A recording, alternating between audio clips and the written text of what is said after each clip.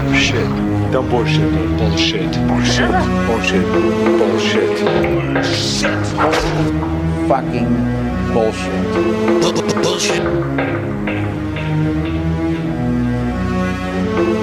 Bullshit. Where would we be? Okay, I'm ready to. 1, 2, 3, clap. No, you didn't clap. Okay, whatever. You didn't clap either. It's not fair. It's because my microphone doesn't pick up the clap, but I say it, you know.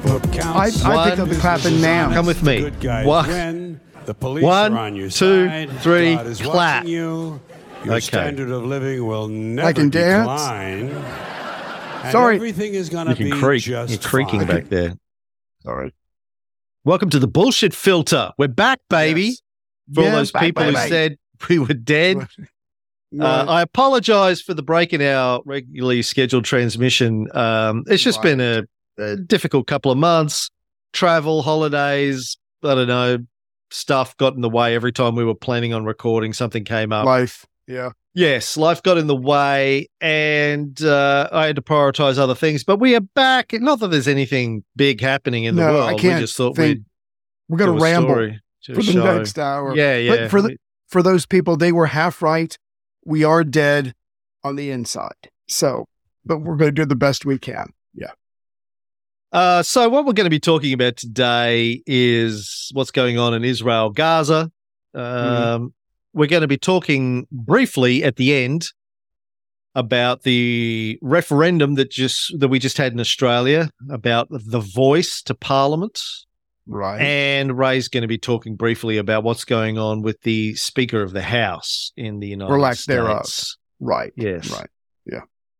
But a couple of weeks ago, give or take, Mhm. there was a music festival near the Negev Desert, near the border with Gaza Strip in Israel. People are dancing, people are partying, young, good-looking people having a good time. Yeah. And I got to say, like, the footage of this is just amazing. It's like something out of a Hollywood film. Right. All of a sudden, up in the sky, they notice paratroopers, and then they notice missiles in the sky, and all of us then they're being hunted and shot and killed by a group of militants out of Gaza. Yes. It happened on the 50th anniversary of 1973's Yom Kippur War, when Egypt and Syria launched a unforeseen joint offensive on Israel.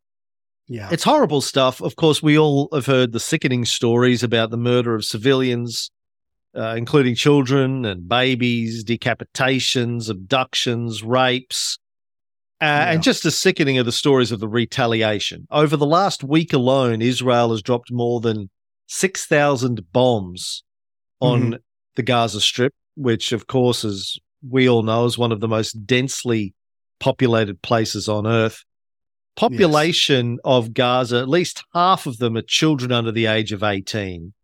And Israel has dropped more than 6,000 bombs on the last week. And to put that into context, that's more than the number of bombs that the United States dropped on Afghanistan on an average year during the 20-year war in Afghanistan. Yeah, which is a lot bigger than the Gaza Strip. Absolutely.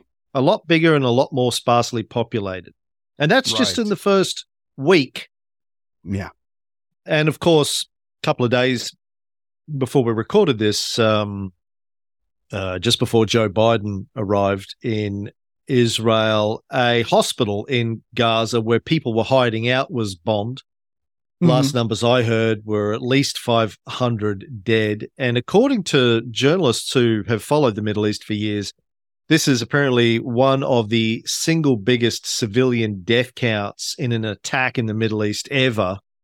Right. I read one journalist who's covered the area for a decade or so saying usually when there are civilian deaths in an attack, she's gone back over her notes, it's like 20 dead, 30 dead, 40 dead, 50 dead. This is 500 dead.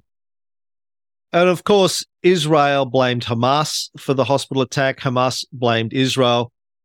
And, it's important with these things, as I always bang on about on the show, and I'll be talking about this again when we get to the section on The Voice. When it's a very complex situation, it's important to fall back on your modus operandi. Mine is, not saying this is going to be true for everyone, but this is what has worked for me for a long time. It's epistemology and heuristics, right? Epistemology, how do we know what is true in this particular domain? And that's because how we get knowledge is different, subject by subject by subject. So the way that we know something is true in science is different from how we know something is true when it comes to ancient history, which is different again when it comes to issues of social justice. And it's different again when it comes to issues of contemporary geopolitics. Like there are different ways that we determine what is most likely to be factually correct in each of these different domains. They all need a different approach. And then once you think about that and understand what the approach is in this particular domain, the next step for me is, because I can't be an expert on every topic. In fact, I'm not an expert on anything except lovemaking. You know, if you want to know about lovemaking, that's true, how to please a lady, you come to me. Right. And if you can't do it, Cam will do it for you. For a fee. For a small fee. Sorry? But outside of that, I'm not an expert on anything. So what I do is I ask myself, who are the credible experts in this domain? Now, usually, preferably, I like to go to bodies of experts and look at the consensus of those experts where it's appropriate. You can do that when it comes to science. You can do that to a lesser extent when it comes to history, ancient history. You can do that to some degrees with social justice. The reason I prefer bodies of people, of experts, is because with any complicated topic, particularly something that's controversial, you're always going to find individuals that'll take every possible stance under the sun. You'll have people that are for it, and people that are against it, and people that believe that the royal family are lizards, and people that believe that we've been invaded by aliens. And you'll find your confirmation bias can go anywhere to find one or two or a handful of experts that'll say what you want them to say, right? So it's kind of that's just not a very practical approach to finding truth. So, you know, what I prefer to do is go to the established bodies that have a long track record, that seem to be ethical, that seem to have integrity, and that seem to, you know, be conservative in assessing the evidence and making a call on it. Very difficult when it comes to these sorts of issues, contemporary geopolitics, particularly in the moment, you know, over a period of time when there has been an opportunity for evidence to be gathered. You can look to certain United Nations bodies, etc., Amnesty, places like that. But when things are happening quickly and on the fly, and when it comes to contemporary geopolitics, I tend to turn to individuals, even though I'm aware of the potential risk of cognitive bias there. But I turn to the individuals that I respect and I trust and I think have got a long track record of speaking with integrity and honesty. And one of the cases when it comes to things happening in the Middle East is journalists who have covered that area for decades, on the ground, ideally, and have a good track record of speaking truth to power in these sorts of situations. And as you know, one of my go-to people, you know, when it comes to things in the Middle East and particularly American geopolitics, you know, I turn to Noam Chomsky, I turn to Chris Hedges. I'll look at what Glenn Greenwald is saying in days gone by, what Julian Assange was able to say. Chris Hedges, in this case, with the whole hospital bombing thing, this is what he wrote a couple of days ago. He said, I covered war for 2 decades. This is on his Medium account, I think, one of those publishing sites.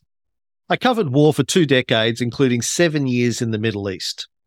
I think he was with the New York Times at the time.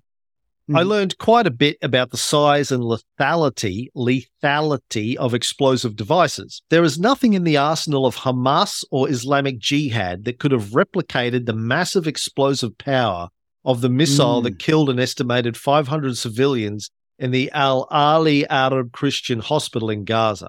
Nothing. If Hamas or Palestinian Islamic Jihad had these kinds of missiles, huge buildings in Israel would be rubble with hundreds of dead.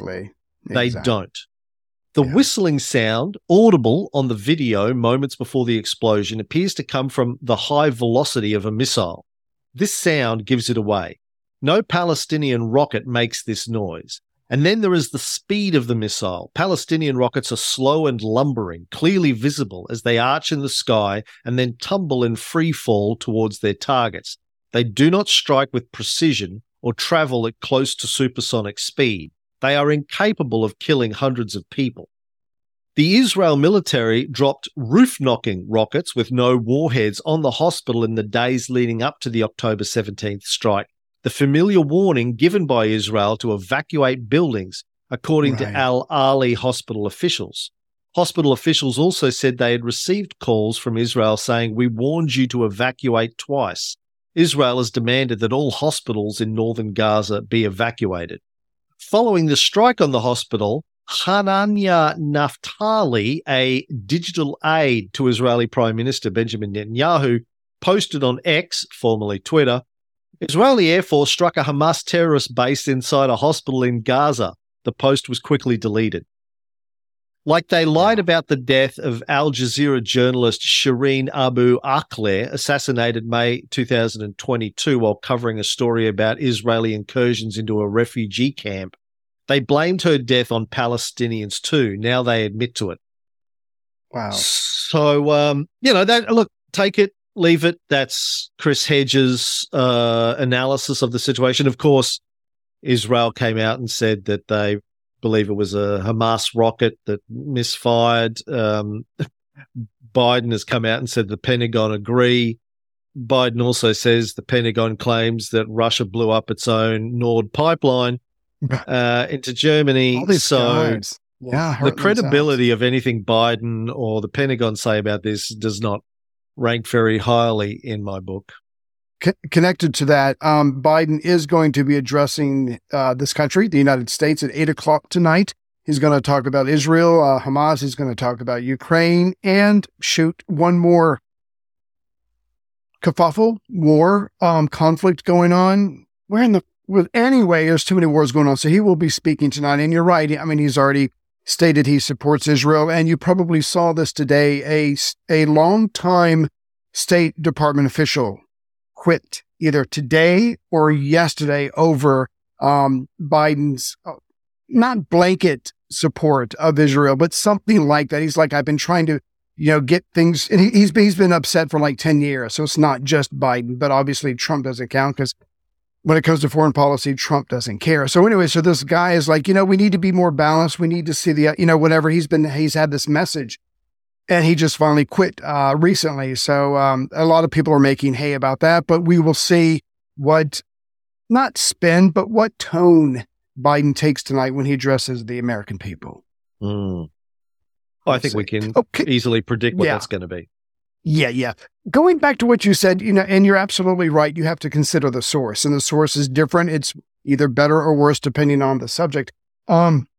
I'm assuming you watched, and I barely could because at the end of the day, I'm a little pansy. A lot of those videos supposedly put out by Hamas fighters themselves as they were going in and training and stuff like that.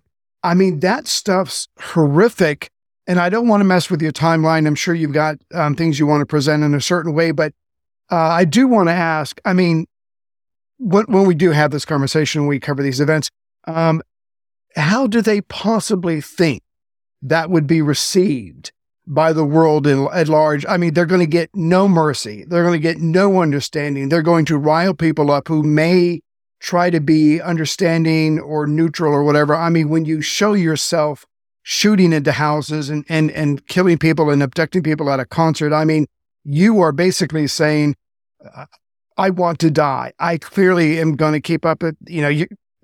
Israel can do whatever it wants. It can launch another 6,000 rockets, and you're not going to get any sympathy. I just wondered, have you seen any of those videos? Yeah, I've seen a lot of them. Look, right. Okay, here's my take on this. I've had some online discussions with people. Right. The way that the media and politicians and people in general tend to react to these situations is condemn the acts of terrorism and never ask the question, at least openly and in public, Right. what drives people to do things like this? What drives people point. to extreme acts? Yeah. And what do they hope to achieve with the extreme acts? That's my question. I remember after the 9/11 attacks, George Bush's, after he didn't do anything, kept reading children's books and then went into hiding for a while. Eventually, when he came back out, like their whole responses of just calling them evil. Biden's doing the same thing. They're evil. Saying that people are evil or their acts are evil is a shorthand way of is lazy. It's intellectually lazy. And it's it's deliberately trying to avoid breaking down the behavior and why the behavior happened. It's a tactic that it plays well with the Judeo-Christian audience who believe in such things as the forces of good and evil, and that's an easy way of not thinking too hard about it. I've also heard people on the left say that thinking too hard about why people commit acts of terrorism is basically academic masturbation and there's no point to it. And I fundamentally disagree. I fundamentally believe that if we don't understand what drives people to commit extreme acts and we don't try and address the root causes that drive them to that, we're just perpetuating the cycle of violence. These, again, my assumption, whether I'm dealing with Islamic militants or I'm dealing with, Stalin or Hitler in our history shows, it's to assume that the majority of these people are rational actors. They have legitimate grievances that are driving them to do what they do, or legitimate concerns that are legitimate to them to do what they do. That's right. People say, well, you're justifying violence. No. They are justifying their violence with their concerns. And if we don't make the effort to understand how they are justifying their acts to themselves, we're A, never going to learn, and B, we can't do anything about it to prevent future acts of violence or future acts of extremism or whatever. We won't understand. Yeah, we won't understand their thinking, if you will. Exactly. Yeah. So when I look at what's happening over there, it seems to me that there is a long history of legitimate grievances that the Palestinians have that are constantly ignored in the West or paid lip service to, but nothing really has been done about it. And you can only kick a dog so long before it's going to turn around and bite you on the ankle. And if you kick a dog every day for 10 years and then it turns around and bites you on the ankle and you go, this dog is evil, I have to put it down. Exactly. You're missing the point. You're missing the point of what drives people, or dogs in this case, to do these sorts of things. You have to look at the root causes. I mean, one of our listeners, Michael Rogers, even though he assumed that we'd stopped doing the show, sent me this link of an Irish politician, Mick Wallace, who I have to sue because he's apparently stolen my hairstyle. Son of a bitch. Let me play this clip of him speaking in Parliament.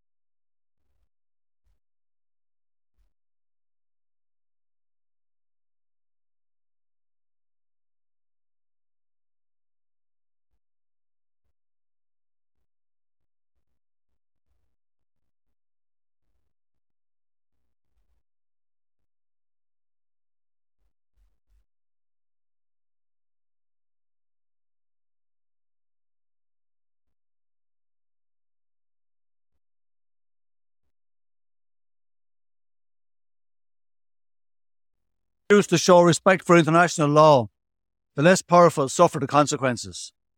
According to UN figures, 545 children were killed in Ukraine in 500 days of war.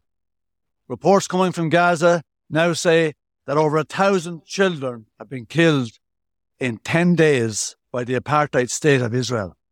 Over 1,000 children in 10 days. And our EU Commission President and the Parliament President went to Israel to give their support to the Israeli onslaught against the Palestinians. An onslaught that is taking the shape of a genocide against innocent civilians trapped in an open-air prison called Gaza. The list of Israel's war crimes grow by the minute. A complete siege, incitement to genocide, forced expulsion, collective punishment, disproportionate aerial bombardment of the civilian population, civilian structures, hospitals, and humanitarian workers. By offering unqualified support for this grossly disproportionate colonial brutality, the EU leaders and politicians have made themselves complicit in Israeli war crimes. Does the EU care about the human rights of the Palestinians? Basically, he's just talking about how 1,000 children have been killed by Gaza in 10 days, according to UN figures, and then EU politicians went to Israel to give their support to Israel. Look, we've all seen this, particularly in Israel and Gaza. It happens in all conflicts, right? But it's like, and marriages. Each side always blames the other. I do. Israel say, well, we did this because Gaza did that, or Hamas did that, and then Hamas says, well, we did this because Israel did that, and their grievances are true because it's been going backwards and forwards now, well, more than 75 years. It's been going on for 100 years. Yeah. Yes. Well, no, it's 100 years. And we'll talk about some of that history later on. You and I did 15, 20 episodes on the history of Israel, on the creation of Israel. On the Cold War show. We'll recap some of that for people who don't listen to our Cold War show. But, Hamas doesn't believe Israel should exist. Israeli politicians say they don't believe Palestinians are a real people and call them beasts and savages. But we have to look at the root cause of the difficulties. And in the Cold War series that we did on this, it was clear to me, I don't know how you felt about it at the end, but it was clear to me that the creation of Israel inside of Palestine was a disaster. It was supported by the UN. I think it was an egregious decision. But many countries at the time didn't support it. Many talked about how they were pressured into supporting it by threats from the United States. We'll cover that in a little bit more detail later on. Right. And while I don't think many reasonable people would agree that after World War II, the Jews needed a safe place, the way that it was handled was a travesty and a tragedy for the Palestinians. And that has more or less just been ignored or justified over the last 75 years. And any explanation or analysis for what happened 2 weeks ago that doesn't start with that fact of the tragedy and the travesty that happened to the Palestinian people that they've been living with for 75 years. It's just dishonest. The narrative that says that the Palestinians are the problem, that Hamas are the problem, that they're violent, that they're terrorists, and doesn't combine that with asking the question, why are they violent? Why are they driven to suicidal? Terrorism? That they are the victims of 75 years of violence and oppression, supported by the West, and particularly the United States, to the tune of $3 billion a year for decades, is just being dishonest. And in the media coverage that I've seen, both online, on TV, they will often touch on the root of the conflict, 1948, and they'll talk about the 1967 war and all these sorts of things. Yeah. The various accords that they've tried to half-heartedly sign. But they never really treat this honestly. Like the crux of the matter, as far as I'm concerned, is that the creation of Israel and the support for the creation of Israel by the United Nations, particularly by the United States, in the middle of a country without the consent of the people who lived in that country. Yes. It was illegitimate. It was an illegitimate decision from the get-go that has never been addressed properly. Right. And it's, that's the root cause of all of this. And until we can have the maturity in the West to acknowledge, and look, my country's still struggling, as we'll get to with The Voice, to acknowledge what European invaders did to the First Nations people for 250 years in this country. Your country is still, trying to process slavery and the Native Americans and all that kind of stuff. And we still fuck them over, the Native Americans. But that's for another show. But we still do it to this day. Let alone the things that were done 75 years ago. I mean, we're still haven't processed the things that happened hundreds of years ago. Chinese Foreign Minister Wang Yi said last week the crux of the issue lies in the fact that justice has not been returned to the Palestinian people. Boom, right there. Always go to your enemies to find either the truth or your weakness, because that's their job. That is an astute observation, and you could say fact, by a country that we generally regard as an enemy. So he's free to be honest, whereas our allies can't do that because they'll probably be punished in some way. Yeah, you say that in the West and you get called anti-Semitic, et cetera, et cetera. But I challenge anyone to argue against that statement. Yeah. The Palestinian people had their country progressively ripped away from them over 100 years because it started premeditated. It was premeditated, and we'll get into that later on. Okay. Yeah. Could I just real quick, because we're already talking about something that is vile, war, children, women, innocents being slaughtered. That's a horrible thing. So let me add on and mention one more horrible thing. And I'll make this very short. About 2 weeks ago, I don't think it's called Scared Straight anymore. They used to have a policy when I was in school. They would have criminals come in and we'd have assembly and the criminals would tell us, jail really sucks. It's even worse than you think it is. Do whatever you got to do to stay out of jail. It's Scared Straight. Anyway, so whatever that's called now, there was one at the high school 2 weeks ago, and it was a little bit different. And I'll make this short and sweet. This guy basically said, hey, have you ever had a school shooting here? No? You're lucky. Guess what? You keep bullying each other, you keep picking on each other, and eventually one of those people is going to snap, and they're going to come to school with a gun. And then you're pleading and you're begging isn't going to do fuck all. They're going to have a list. They're probably going to have a plan. That's what a lot of these school shooters do. And they're going to go after people. So quit fucking bullying. It was a very short gathering, but it was very intense. It's kind of like the same thing here, like you were saying a second ago. These people have been fucked over for decades, for generations. It's not about winning the war. It's about, I have nothing to lose. It's about inflicting as much pain as you possibly can on Israel. And what's the best way to do that?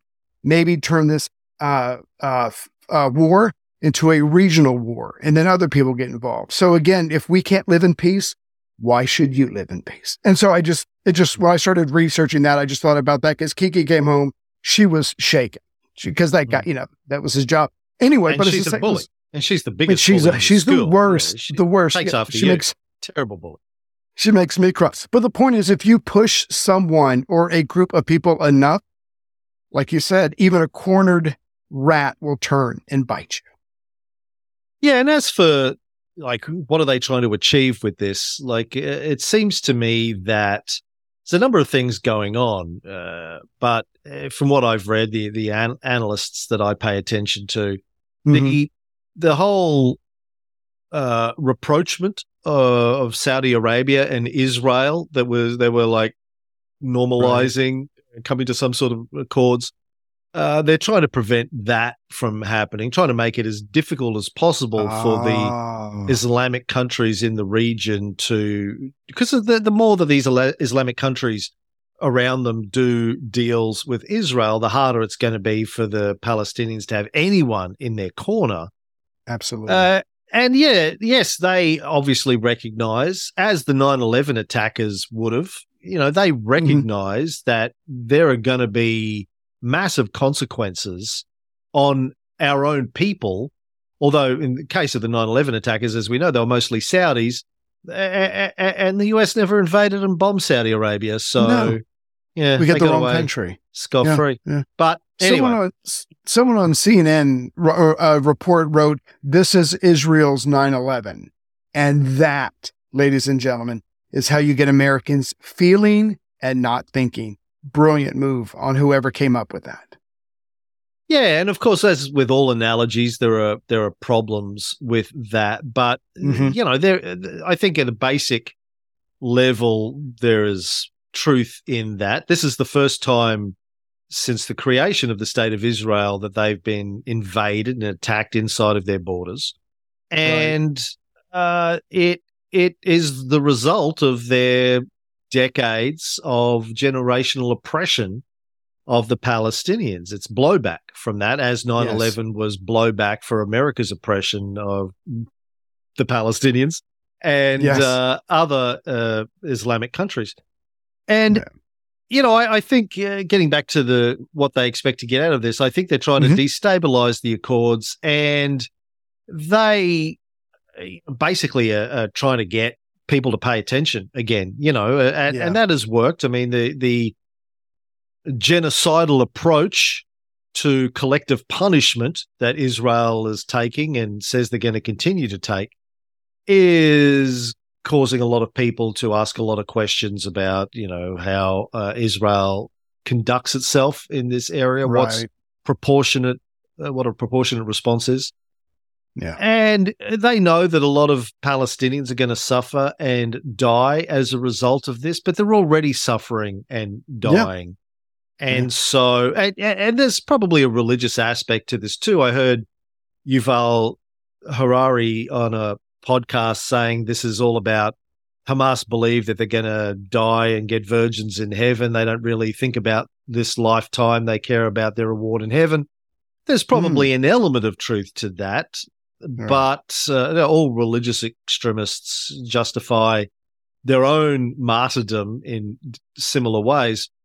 Yeah. But again, I think what's driving them to this is the oppression of the Palestinian people over the last 100 years by the Jewish settlers. This place has been a time bomb well before 1948. We'll get into some of the evidence for that a little bit later on. But, we're just looking at the current situation, back in 1994, 30 years ago, when they were having peace talks in Oslo, the Palestinian per capita income at the time was 15% of the Israeli per capita income. Jesus. 15%. Right. But then peace talks sort of failed then when a member of the Jewish far right assassinated Israeli Prime Minister Yitzhak Rabin. He was fatally shot in the back by a right-wing Jewish extremist who was trying to derail the peace process. His name was Yigal Amir, who's in his 20s.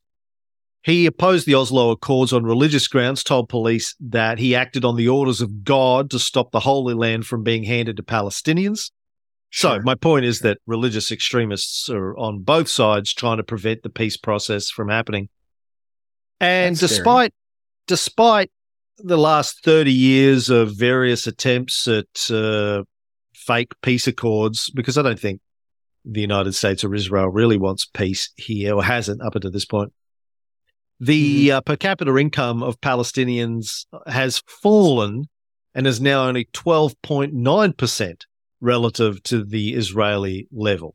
It's fallen over the last 30 years. It hasn't improved. So when you look at the economic and the quality of the living standards or lack thereof of people both in Gaza Strip and West Bank over the last 30 years, how it just gets worse. The Israelis keep pushing their settlements further and further.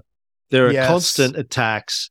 There's no real peace process. And then the Israelis just voted in a far-right coalition government under the leadership of Netanyahu.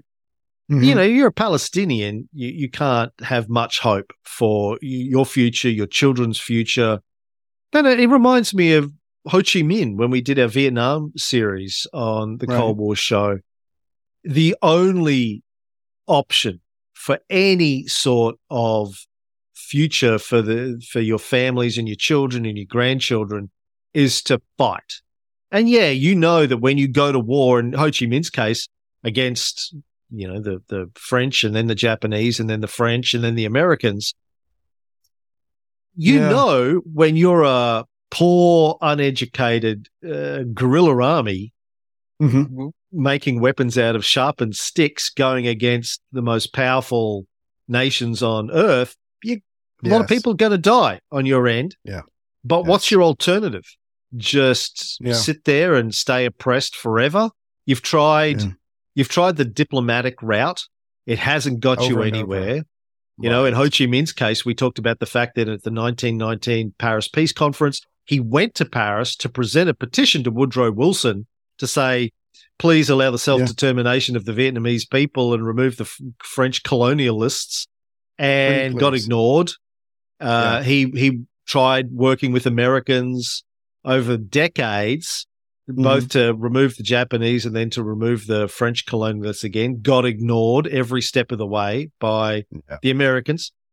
And eventually they gave up on the diplomatic approach and resorted to violence, right? That's what happens when diplomacy doesn't work.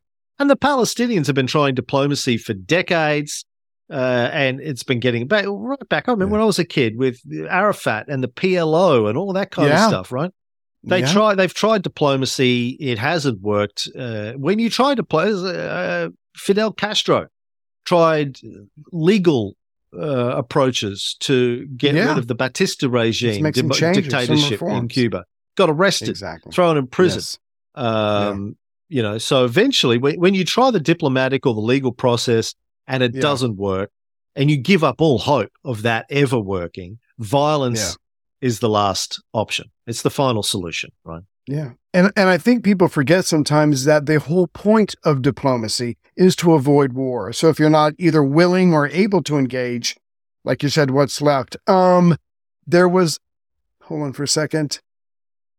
As far as I know, tell me if this is a stretch, and I don't think it is. If this latest attack, war, conflict, uprising, whatever you want to call it, had not happened, I imagine for the Israeli government and probably for the Israeli people, they just kind of pictured the way things are now.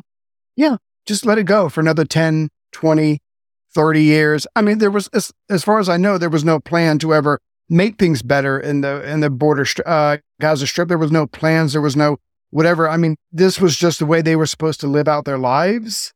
So, the far-right Israeli approach. And look, I know there are a lot of people in Israel who disagree with the far-right, who disagree with the approach of Benjamin Netanyahu, who dislike Netanyahu. It took him ages to try and win another election. It took them ages to be able to form a coalition government over there. They keep having elections and keep having elections.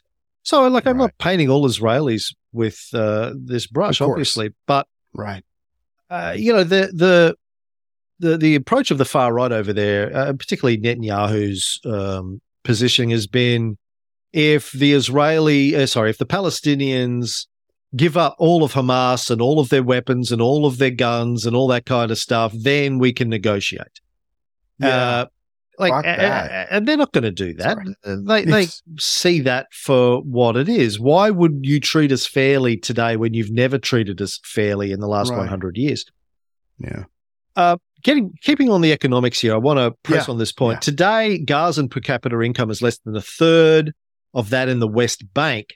Almost half of the labor is unemployed. Over half of the population lives below the national poverty line.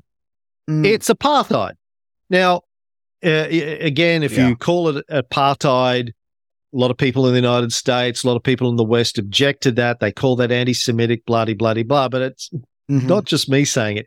In a 2022 report, Amnesty International said it analysed Israel's intent to create and maintain a system of oppression and domination over Palestinians, including through, quote, territorial fragmentation, segregation and control, dispossession of land and property, and denial of economic and social rights.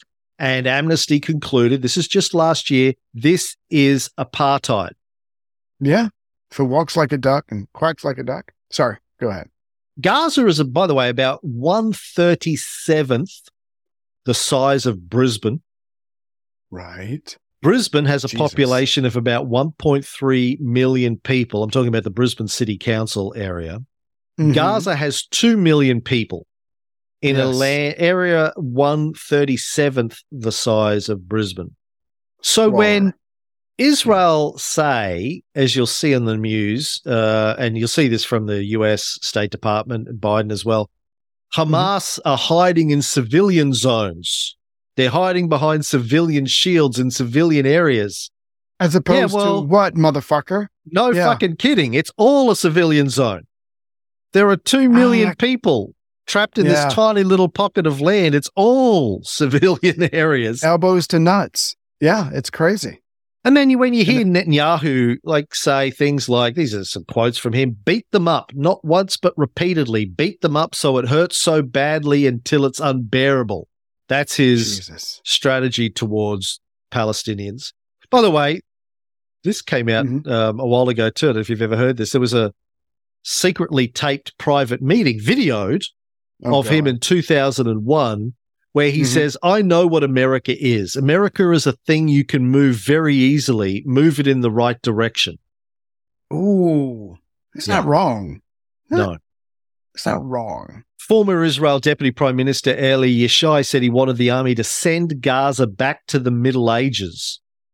Now, people in the West will say, well, Hamas says this about Israel, Hamas says that. But this is what the Israeli leadership constantly says about Gaza and the Palestinians as well. So the war of words goes both ways. But even former Israeli leaders no longer deny the reality of apartheid.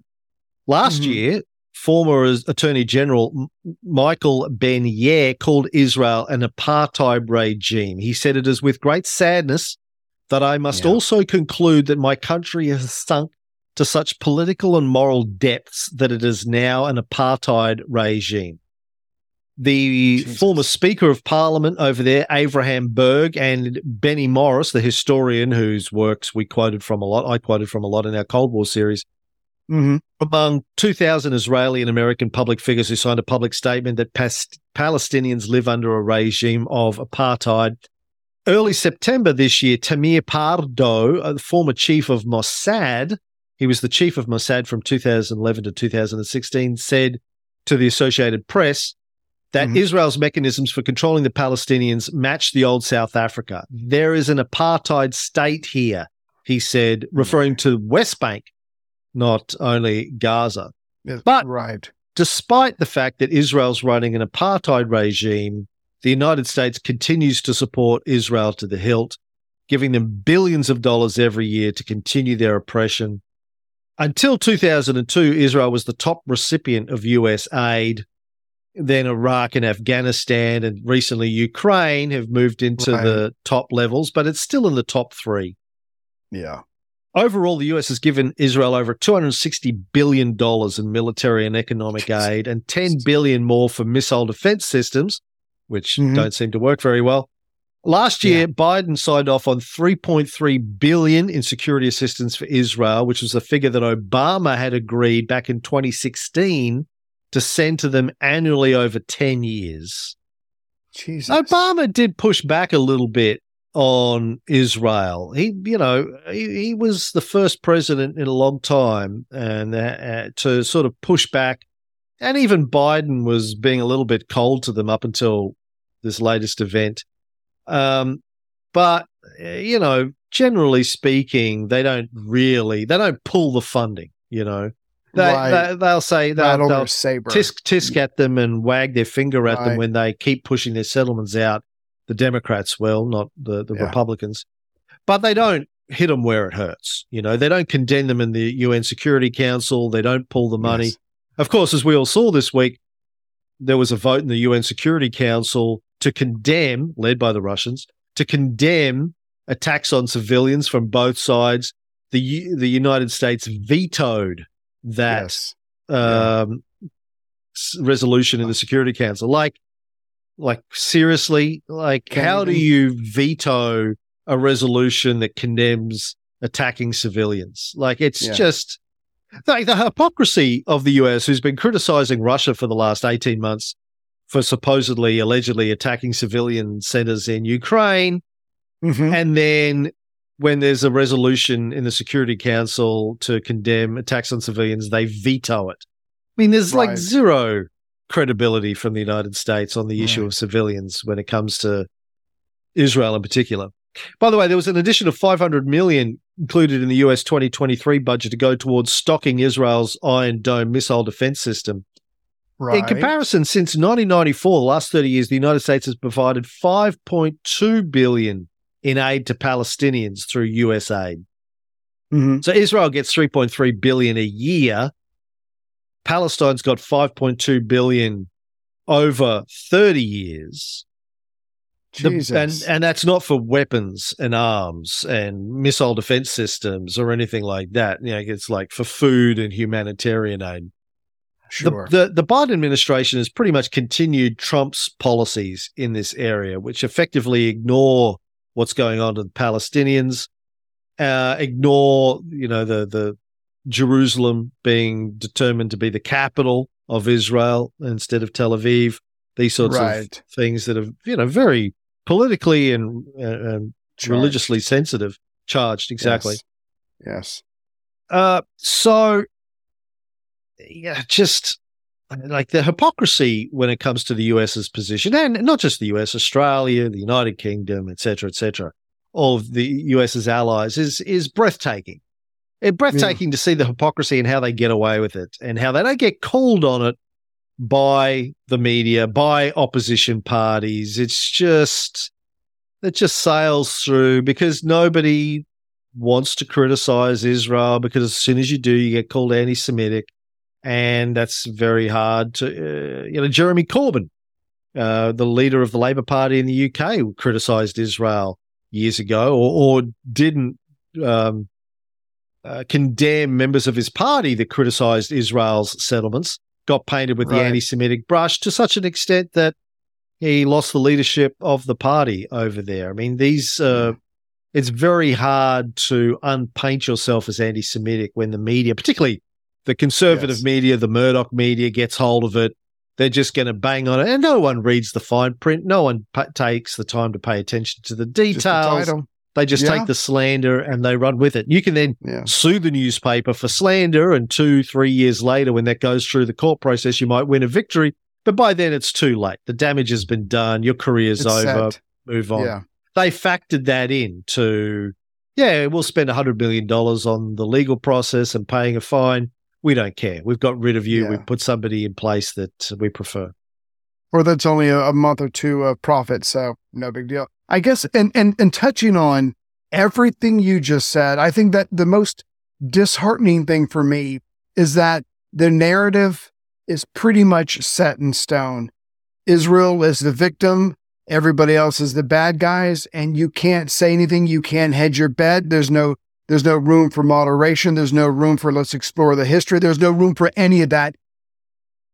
Stan and Barry came in, did the best job they've ever done, and now the narrative is Israel is the victim. Israel's got to fight for its life, and you would too if you were surrounded by the narrative.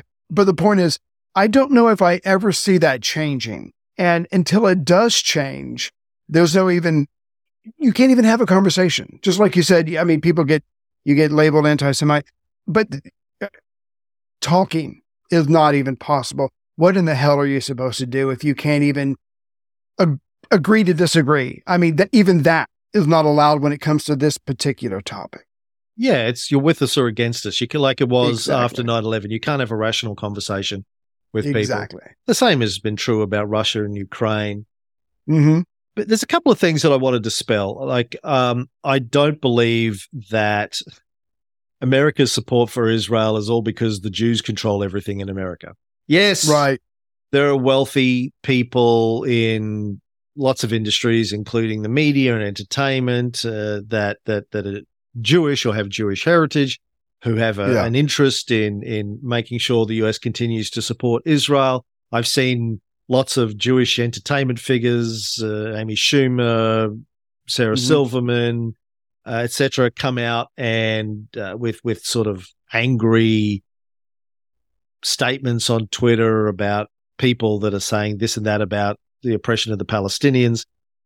But I don't think there's a great book that John Mearsheimer and Stephen Walt put out 20 years ago called The Israel Lobby that talks about the role of Israel in US politics, which is a good read. And look, there is an element of that, but that's not what really drives the West's support for Israel, particularly US's support for Israel, I don't think. Right. What really underlies it is a couple of things. Number one, military-industrial complex. By having Israel constantly under threat from its neighbors, they're able to justify that $3.3 billion a year in military, quote-unquote, aid that goes to them. And as we've talked about many times, particularly on the Cold War show, when the US sets aside $3.3 billion in security assistance for Israel, most of that money doesn't leave the United States. It goes from American taxpayers to the Treasury, from the US Treasury to the Pentagon. From the Pentagon, it's a line of credit for Israel to spend with American businesses. So it just goes straight from the Pentagon to American weapons manufacturers, Raytheon, Lockwood, etc., but also to anyone else who's remotely associated with military equipment and supplies. Tens of thousands of businesses in America rely on Pentagon handouts every year. And they rely on that $3 billion coming in every year. That's easy money that they look forward to. I mean, it's a drop in the ocean compared to what they get out of Ukraine or Iraq or Afghanistan or any of the other major conflicts that the US gets involved in directly or indirectly. But it's regular money that they rely on. And of course, they're not the only people that the US sells weapons to. They also sell weapons to Saudi Arabia, who's one of Israel's enemies. So you arm all sides. You know, that military, the military industrial complex, it makes a lot of money out of creating tension and maintaining tension in these areas. Secondly, and we'll touch on this when we get into the history shortly, the US realized during the late 1940s, after World War II, that they needed an ally, a dependable ally in the Middle East, because that's where all the oil comes from. They needed someone who was going to be reliably on their side, where they can operate as a base out of if Saudi Arabia ever turns against them, for example, or if Iraq ever turned against them, because remember, for a long period of time, they were supporting the Ba'ath Party and Saddam Hussein in Iraq. They controlled Iran for a long time too. That turned against them eventually. So they needed a reliable ally in the Middle East, and they have that in Israel. They're more closely aligned with Israel than they are with these other nations. So that's an important point for them, geopolitical rationale strategy. And the third rationale, look, there's also the Christian messianic rationale, which I think plays a lesser extent these days than it did 100 years ago. But there are people who believe that Jesus is coming back. When he comes back, he's going to come back to Israel, and they want Israel to be in the hand of Jews when he comes back, not Muslims. Even though they all worship the same God, and the Muslims see Jesus as a prophet. So I don't think Jesus would be unhappy with that. He'd be like, right on. You worship the same God. You're worshiping him wrong, but according to the Christians, so do the Jews. So I don't see what the big deal is. But, that's like you're trying to talk logic to Christians there, so that's not going to go very far. I think the other major reason the US supports Israel is they're a proxy for a lot of things that the US wants to do. They've built up Mossad, the IDF, not the ISI, the IDF and Mossad over decades as proxy intelligences and militaries in that part of the world. So when they need somebody to attack Iran, when they need somebody to do something dodgy anywhere in that region or anywhere in the world, quite frankly, I know a guy. They can have Mossad do it. Right. There's an assassination you need done of an Iranian nuclear scientist, or you need to No worries. infiltrate something or send a bug into a computer system somewhere. If the IDF or Mossad do it or Shin Bet do it and it gets discovered, the US have plausible deniability and arm's length. They can wag their finger and say, tisk, tisk, you shouldn't have done that. That's not very nice. Yes. Yeah, we condemn in strongest possible terms, but we're not going to cut off your $3 billion. Yeah. Right. Keep it up. Yeah, exactly. So I think those are the primary reasons US, on both sides, Democrats and Republicans, continue to support Israel. They're a useful idiot. They're useful allies in that part of the world. An attack dog. Yeah. You just made me realize that America is nothing more than a military arms hua. We'll sell to almost anybody. I mean, if they end up using it against us or fighting each other, whatever, the check still cleared. Thank you very much. But yeah, there's no forethought. There's no planning. It's just bringing in that sweet, sweet cash. It's depressing and it's scary. Scary as shit. So some big questions about this attack that'll lead into some conspiracy theories. First one is, how did Mossad not see this coming? It's like 9/11. That's the other similarity with 9/11. Like, you have one of the most well-equipped intelligence agencies in the world failing at their basic job, which is stopping an attack on their homeland. Right. Israel has arguably the most extensive and well-funded intelligence services in the Middle East, in the world. Yeah. With the combined efforts of Shin Bet, Israeli domestic intelligence, Mossad, its external spy agency, all of the assets of the IDF, the Israeli Defense Forces, it is frankly astounding that nobody saw this coming. Right. Or they did and let it happen anyway. Yes. Sorry, didn't mean to cut you off. You probably read about an Egyptian minister said to Netanyahu about 10 days, like, something's going on in the Gaza Strip. You might want to move some troops around. Just saying, I don't know what it is, but something's not right. We've seen some things. We've heard some things. You might want to move the troops around. And as far as I know, no troops were moved. Some people were saying that Netanyahu was like, I'm not falling for that. No, you're trying to get me to move troops because someone's going to, attack me in my new weak spot. It turns out that whoever warned him, and I can't remember who it is, I apologize, was spot on. What did they know? When did they know? And how did they know? I don't know, but Netanyahu was warned. And I know you're going to say this. Politically, he's been in a lot of trouble lately. And suddenly he is now the hero of his country. Who benefits? Cui bono. That's all I'm saying. It's like Bush after 9/11. Doesn't matter how much political division you have in a country. When you get attacked, everyone rallies around the government. And particularly if you have a far right guy in power who's willing to be incredibly violent in retaliation. But, people tend to get on board like they did in the United States, and they don't care. Logic, reason, the fact that Saddam Hussein had nothing to do with Al-Qaeda, the fact that Al-Qaeda were, the attackers were mostly Saudis, the fact that Osama bin Laden, after the attack, said, hey, I knew nothing about it. I think it's a good thing, but it's news to me. It took me by surprise. All of that goes out the window. Nobody cares about facts and logics because they just have raging desire for revenge.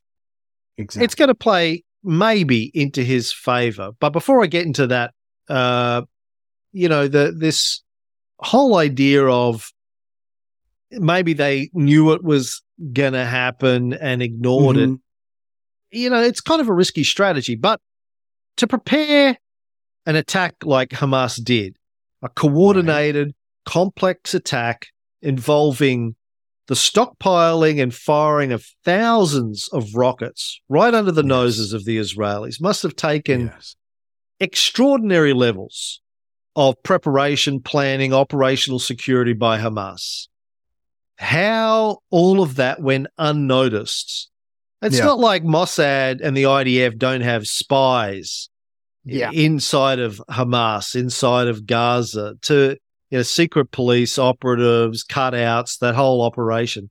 The fact that all of this could go on, all this preparation could go on without them knowing about it is really, really hard to believe. Right.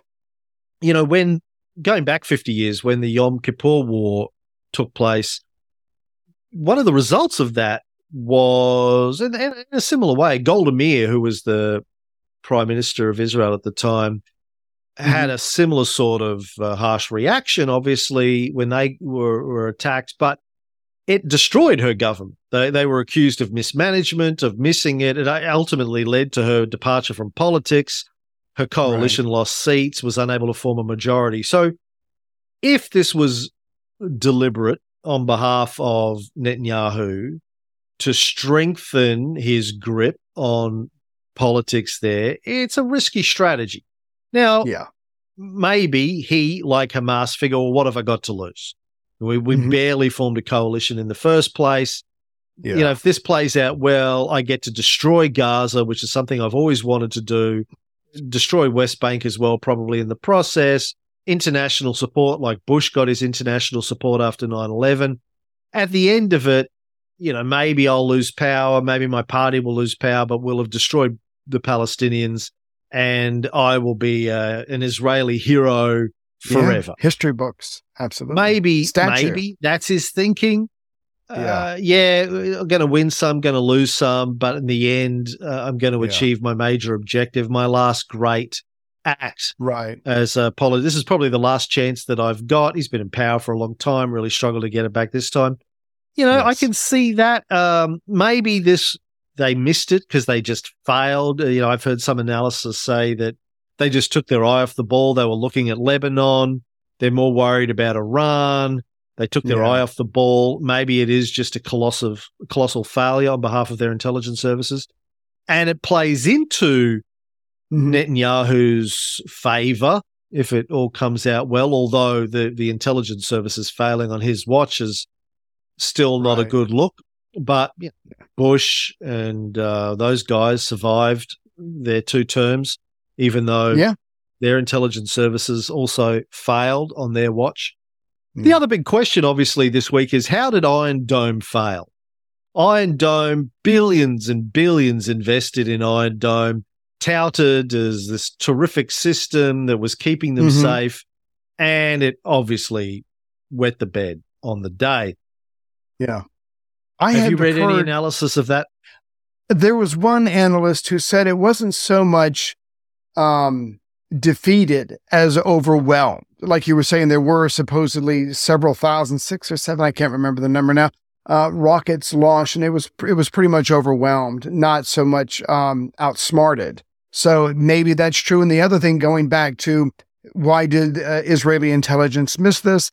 One guy who's been trying to talk to Hamas fighters said that they purposefully kind of laid low for a little while to kind of lower expectations, to kind of cool the tension between the two. And as you well know from all the shows we've done over the years, to have an attack like this with lots of moving parts and a specific plan, you first do this, you do this, you do this, that takes a lot of time and it takes a lot of practice. And you've probably seen the videos of the guys with the guns in the paragliders shooting as they're shooting at targets as they go by. There was a lot of rehearsal for this. And the last thing the analyst said was, because you know what, to be honest with you, even though they tried to lull the Israelis into a false sense of security, even though they practiced for months for this or who knows how long, they probably achieved more than their wildest dreams. When they were sitting around, I'm going to do this, I'm going to do that. However it worked out, they probably got further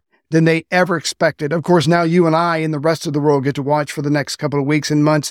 They're going to pay a price. They're going to pay a massive price. And a lot of innocent people are going to pay a massive price for their success. So that was what one analyst offered up. But those people were already paying a massive price for doing nothing, is my counter argument to that. No, you're absolutely right. Yeah. You spend a Their life is gonna lifetime be suffering or, Yes. have a short life and go to heaven. Yeah. And strike back at your enemy. I mean, who doesn't want to inflict pain on those who've hurt you?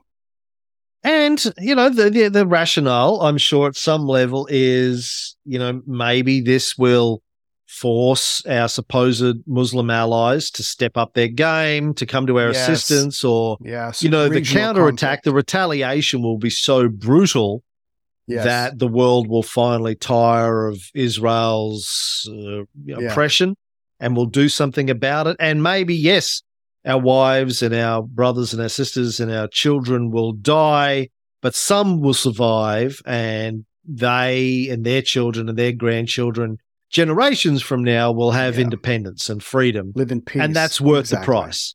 We've waited 75 years for the world to come to our rescue. They haven't done it.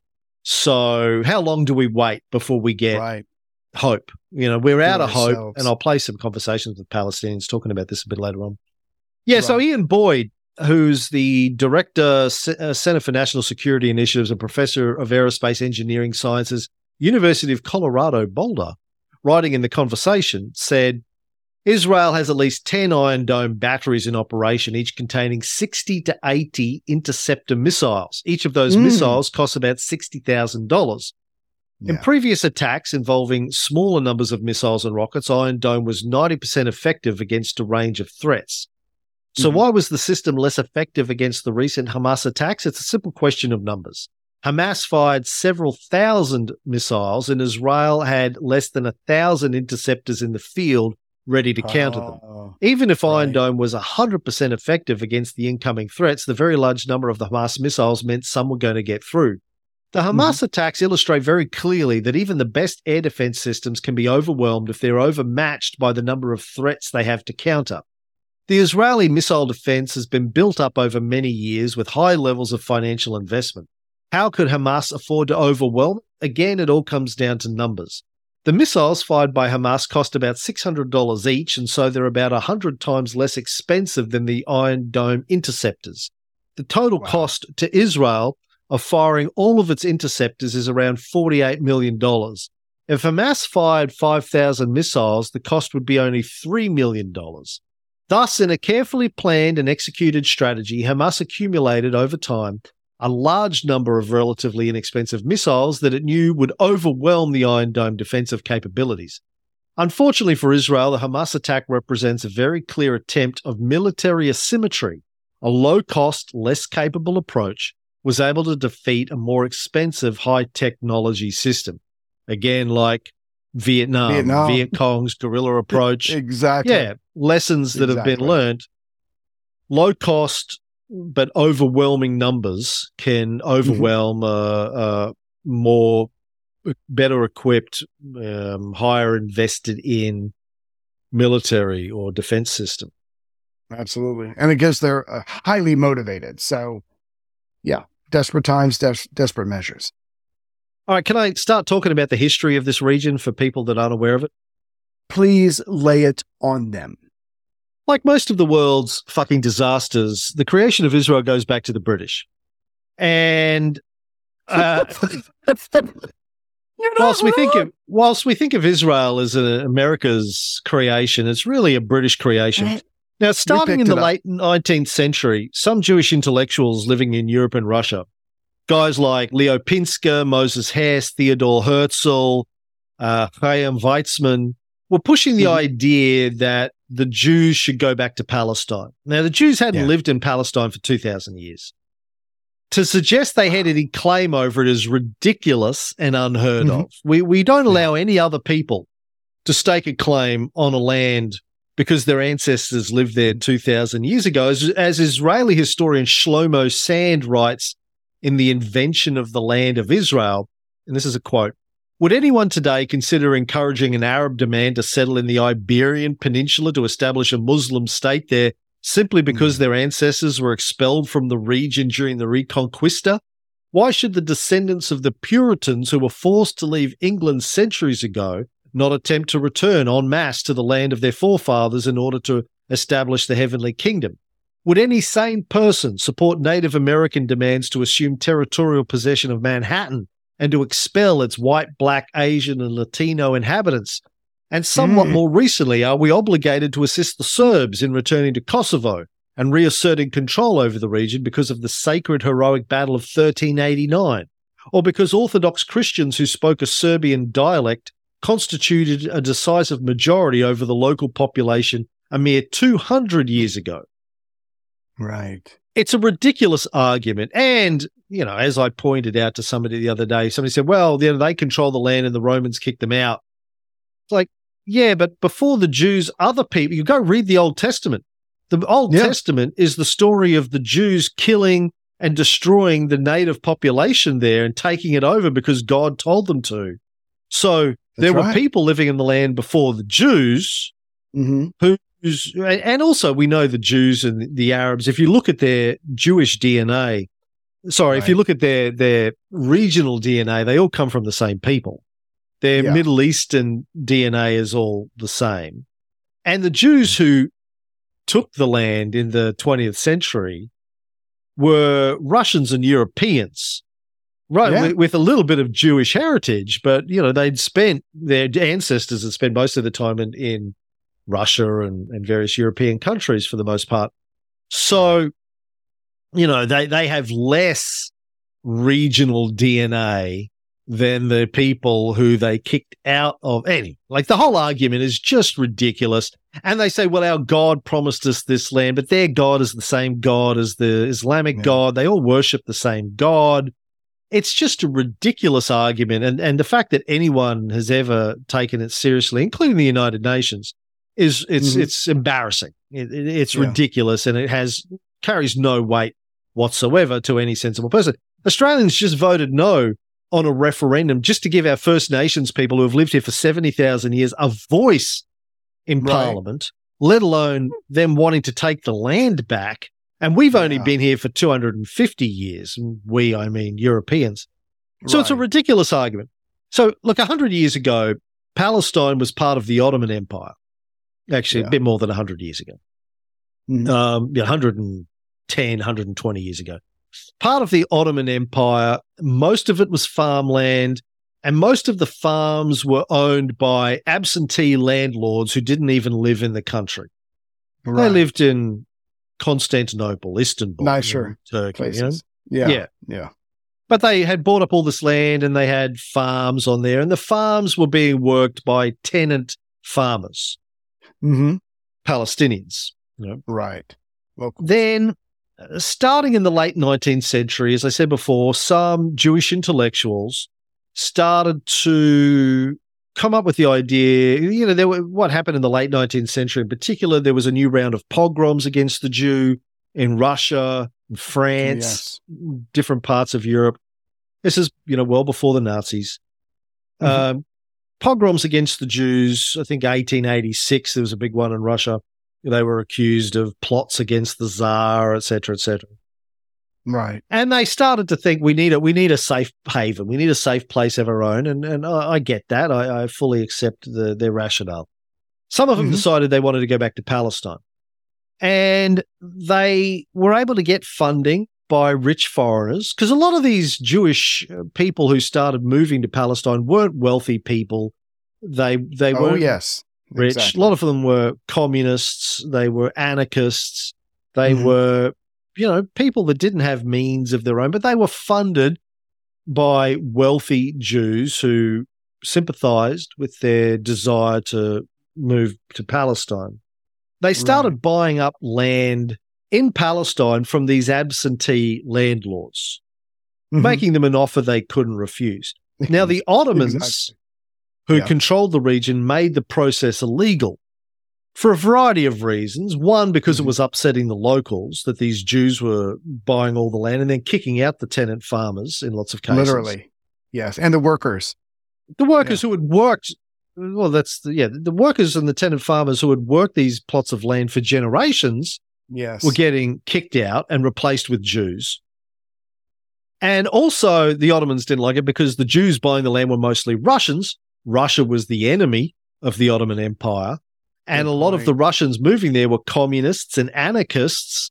And the Ottoman Empire in the early 20th century, late 19th and early 20th century, like all of the empires around the world, were dealing with revolutionary movements being driven by communists and anarchists primarily. And they didn't want more communists and anarchists, particularly Russian communists and anarchists, moving into lands that they controlled.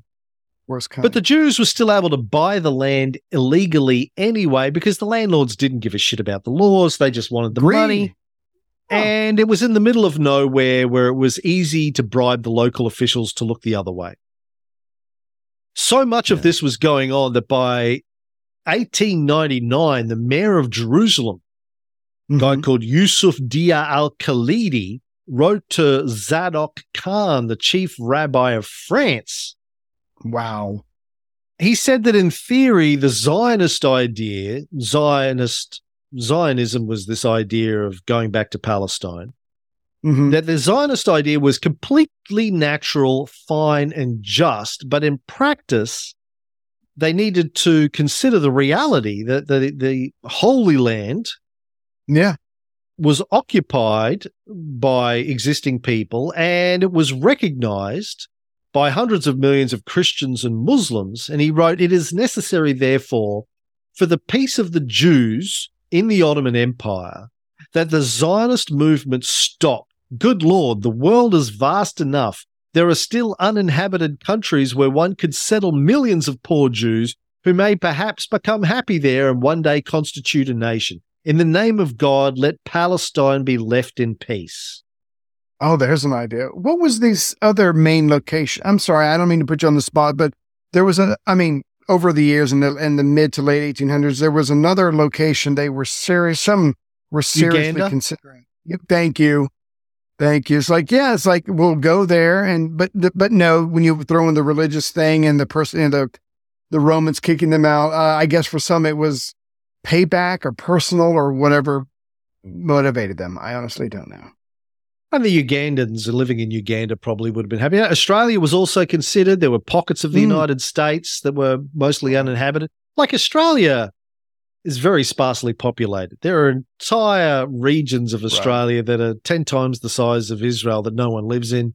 Same in the United States. You could easily put all of Israel into, I don't know, the bottom of the Grand Canyon. You could fit them down the Colorado River. It's lovely down there. Hot, but lovely. But lovely. Nice meals. Yeah. But Idaho, Arizona. Please, Idaho, for the love of God. Sorry, that's a different show for the future. So already by 1899, the mayor of Jerusalem was like, cut it out. This is getting ridiculous. You're just going to bring pain upon yourselves. Right.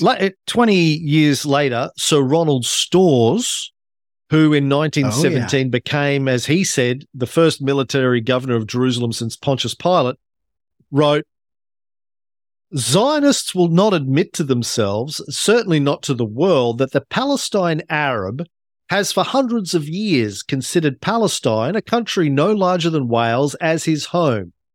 And he does not consider that there is, within those limits, room for another home to be stocked as of right from a reserve of 16 million people. The plain truth, which 20 years after the Balfour Declaration must be faced, is that the Arabs of Palestine rejected it from the first and will never accept it unless something is done to assure them their economic, territorial, and national survival. In this, they are only ranging themselves with other and far larger countries or nations, including those of the British Empire, which have long since ceased to tolerate foreign large-scale immigration, particularly from Eastern Europe. Right. Behind the adoption of so novel a thesis by the most level-headed cabinet in the world on the recommendation of a Russian Jew, there were alleged to lurk other considerations than mere eagerness for the fulfillment of Old Testament prophecy. British espousal of the hope of Israel would, it was hunted, serve triply our interest as well as our honour by ensuring the success of the Allied loan in America, hitherto boycotted by anti-Russian Jewish finance, by imparting to the Russian Revolution, of which the brains were assumed to be Jewish, a pro-British bias, and by sapping the loyalty of the Jews fighting in scores of thousands on and behind the front for Germany. Now, what he says is true, but the point is, like, he was writing this, sort of after World War II in his memoirs, after Britain had sort of left or were leaving Palestine. But in 1915, using their usual divide and conquer strategy, the British promised the Arabs an independent state in order to foment an Arab rebellion against the Ottoman Empire. Yeah, brilliant. World War One, there are Jews in Germany fighting against the British, and they figured if we promise them something that they want, maybe they will create a fourth column and support our side rather than the Germans and the Ottomans. Right. And then in 1917, Arthur Balfour, Britain's Secretary of State for Foreign Affairs, pledged support for a Jewish homeland in Palestine, which at the time was home to 750,000 Arabs and 65,000 Jews. Wow. It's often been described as one nation promising another nation the land of a third nation. And we know the British back then, like the French, were happy just to draw lines in the sand and say, okay, I now own this, you own that, and let's move all of the people in this area into there, and Bob's your uncle. Won't be a problem. All good. They created Iraq. They created Iran. They created, That's Syria. Heady stuff. That's heady stuff. I mean, like a god, almost. In his diary, Churchill was writing, "Dear diary, today I created 5 countries. Yippee. Created Jordan. Yeah, my God. Yeah, that was a standard practice. Yeah. So one of the reasons Balfour did this, as I said, was it was a promise to the Jews in Germany to try and get them to support the British during World War I. Right. The other reason he did this was that one of his constituents was Chaim Weizmann, the Russian Jew that Sir Ronald Storrs mentioned earlier. Now, Chaim Weizmann was brilliant. He was a Russian Jewish emigre professor of chemistry at the University of Manchester. Right. Who discovered a new way to make dynamite during World War One. Now, when World War One started and lots of TNT was required, the British found out that acetone, main ingredient in TNT, wasn't available outside of Germany. And it was Weizmann who worked out how to synthesize it using bacterial fermentation. He hired and paid lots of British school children to pick up chestnuts, which were used for the starch needed for the fermentation. Now, Weizmann became a big deal. He knew Balfour. Balfour introduced him to Churchill. Churchill introduced him to David Lloyd George. He was a big fucking deal. Right. And he agreed to help Britain make dynamite in return for 2 things: royalties and the Balfour Declaration. And that was a good deal for Britain. Yeah. Yes. Now, he was a major Zionist. He was the president at the time of the British Zionist Federation. Later on, he became the leader of the World Zionist Organization. He got the Rothschilds on board, based in London at the time, Jewish bankers. He got them on board. They were one of the parties that was funding the immigration of Jews back to Palestine and also using their influence with governments around the world to support the Zionist movement. At the Paris Peace Conference in 1919, when Ho Chi Minh failed to get anyone's attention, as did who were we talking about on the show recently? Doing Mossadegh? No. Yes. Yeah. Mossadegh? Yeah. Yeah, Mossadegh Eminem too. Something? Yeah, Eminem. Yeah. The Iranians were trying to get support for overthrowing getting rid of the British and the Russians in Persia at the time. At the Paris Peace Conference, where the delegates ratified the Balfour Declaration, which gave Great Britain a mandate over Palestine, Weizmann gave a speech where he said, this is 1919, The Zionist objective was gradually to make Palestine as Jewish as England was English. And that would appeal to the British, that ego stroke. But Yes. there it is right there. Lovely. We're going to go Yeah. in. We're going to take over. Yeah. This is going to be ours one day. Yeah. So, as you said earlier on, and this is backed up by diary notes and letters that have survived from all of the early Zionists, they absolutely Facts. knew what they were Yes. doing. Their Yes. goal was to push the Palestinians out of the country by any means, fair or foul, and take it for Mhm. themselves. Absolutely. In 1922, the US Congress also ratified the declaration, and Weizmann played a major role in getting them on board as well. And interestingly, in these early, like in the early part of the 20th century, most European Jews looking to relocate typically didn't go to Palestine.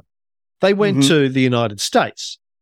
Only Right. 3% of European Jews emigrated to Palestine before the 1930s.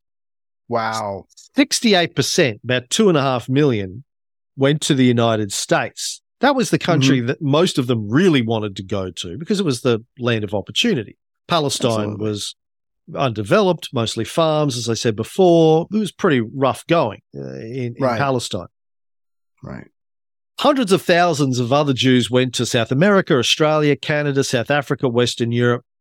But in the 1920s, Jewish immigration to the United States was curtailed by restrictive immigration acts in 1921 and 1924. Same thing was happening in Australia and the United Kingdom. Australia, we had the White Australia policy. We didn't want Right. anyone who wasn't white and delightsome, as the Mormons say, coming to Australia.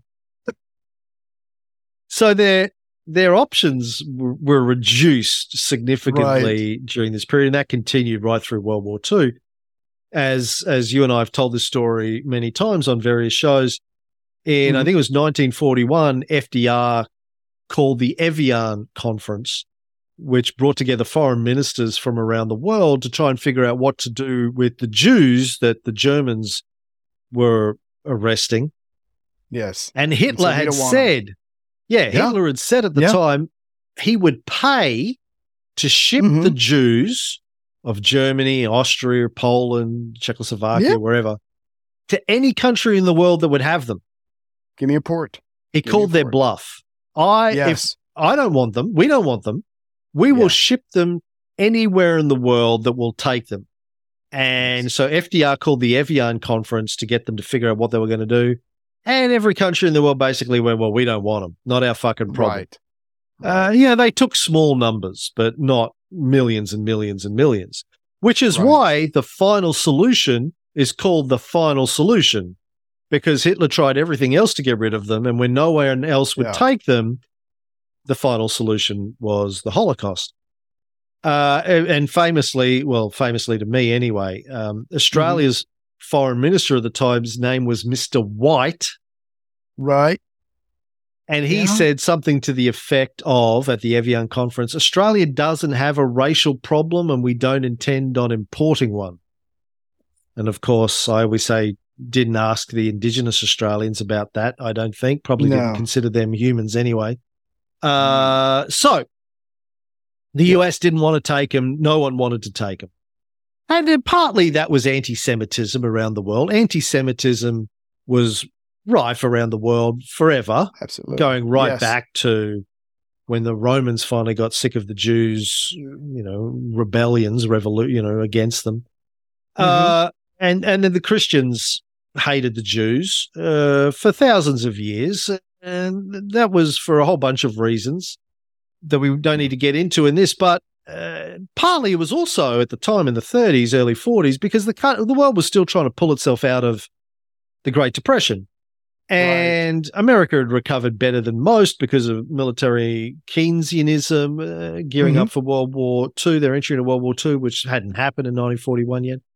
But the world was still suffering economically, and people were like, well, we can't even get all of our own people employed and fed right now. We can't deal with 1 million refugees. Very much the same way as I'm sure Egypt and Jordan right now are saying we can't take a couple of million refugees from Gaza. We're struggling as it is. We can't figure out how to house and feed millions of refugees. Right. And what's a long-term solution? I mean, it's not feasible. Yeah. Just logistically impossible for these countries, on top of the anti-Semitism that was the reality of the time as well. Which is now baked in to Western culture. So during the 1930s, Jews fleeing Nazi persecution, a lot of them escaped to Palestine. They increased the numbers getting there, which angered the Arab inhabitants even more. And Arabs started attacking the Jewish settlers as the Jewish population climbed to 500,000. So they went from, what I said was 65,000 in 1917 to 500,000 by the 1930s versus 750,000 Arabs. Yeah.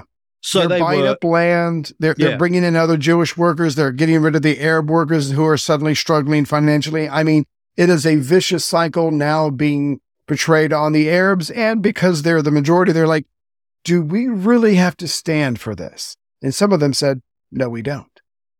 And this is at a time when every other country in the world was saying no to for immigration in general, especially Jewish immigration. Yes, absolutely. And yet the Palestinians were basically forced to eat it by the British, who had the mandate no one else. for a period of time. Exactly. Because they'd signed the Balfour Declaration, basically, and they'd agreed to this. So these attacks started happening. The Arabs were attacking Jews. Jews were retaliating. And the British eventually put a stop to the immigration for a while because it was creating problems for them in their administration of the place.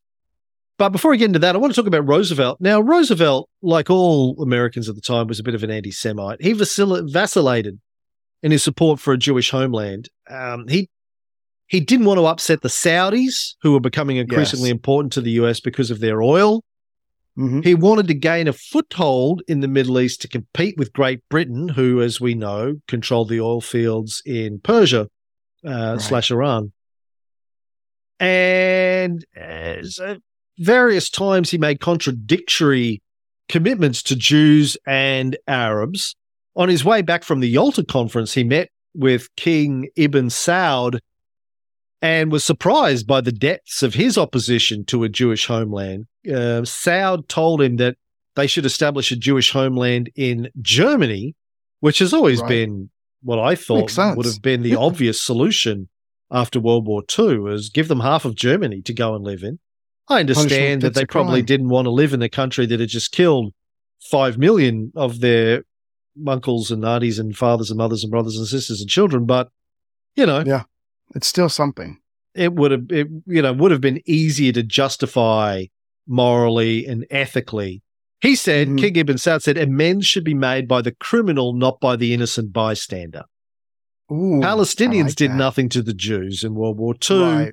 They did when the Jews started to invade their land. They tried to defend themselves, but they weren't responsible for the Holocaust, yet they were forced to, basically accept the consequences of it. Yeah.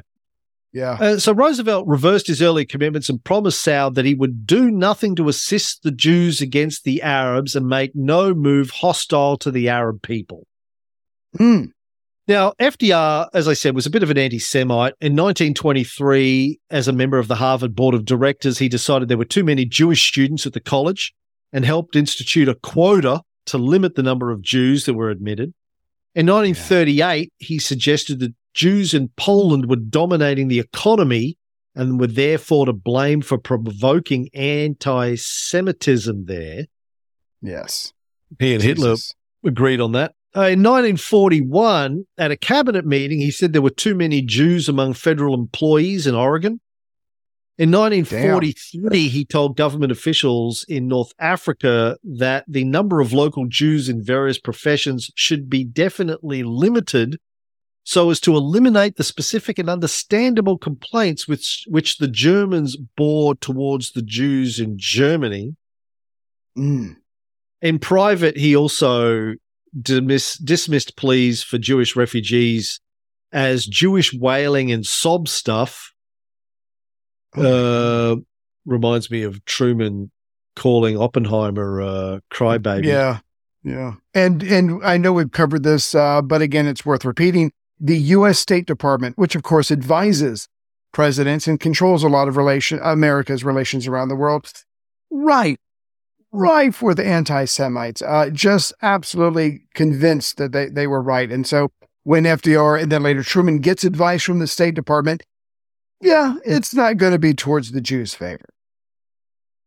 FDR once said to a senator with some pride that there is no Jewish blood in our veins, and characterized a tax maneuver by a Jewish newspaper publisher as a dirty Jewish trick. But these were like, this was common. Like, I'm not singling out FDR here, but it's like people went, shock, gasp. It was people talked. They were anti-Semitic, generally speaking. And they would make Irish jokes and Polish jokes. And, it was the sort of the standard of the era. He wasn't, these days he would have been cancelled. Yep. Yes. Think about jokes about Australians. You tell a joke about an Australian and we go, fuck yeah. Yeah. Right, they laugh harder than the joker. So make jokes of us because we a waste of everything you think is a criticism. We take with pride. Yeah, it's a badge of honor. Yeah. You're damn right, mate. Yeah. Oh, but sorry. At the end of World War II, the British still dominated the area.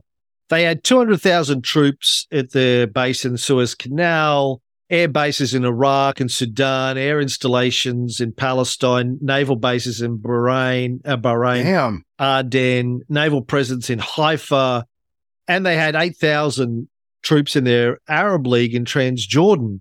They didn't want to antagonize the Arabs and jeopardize British interests, including oil from Iraq and Iran at this stage. So they continued to restrict Jewish immigration after World War II. But they weren't able to stem the flow of Holocaust survivors and people coming in illegally after the war.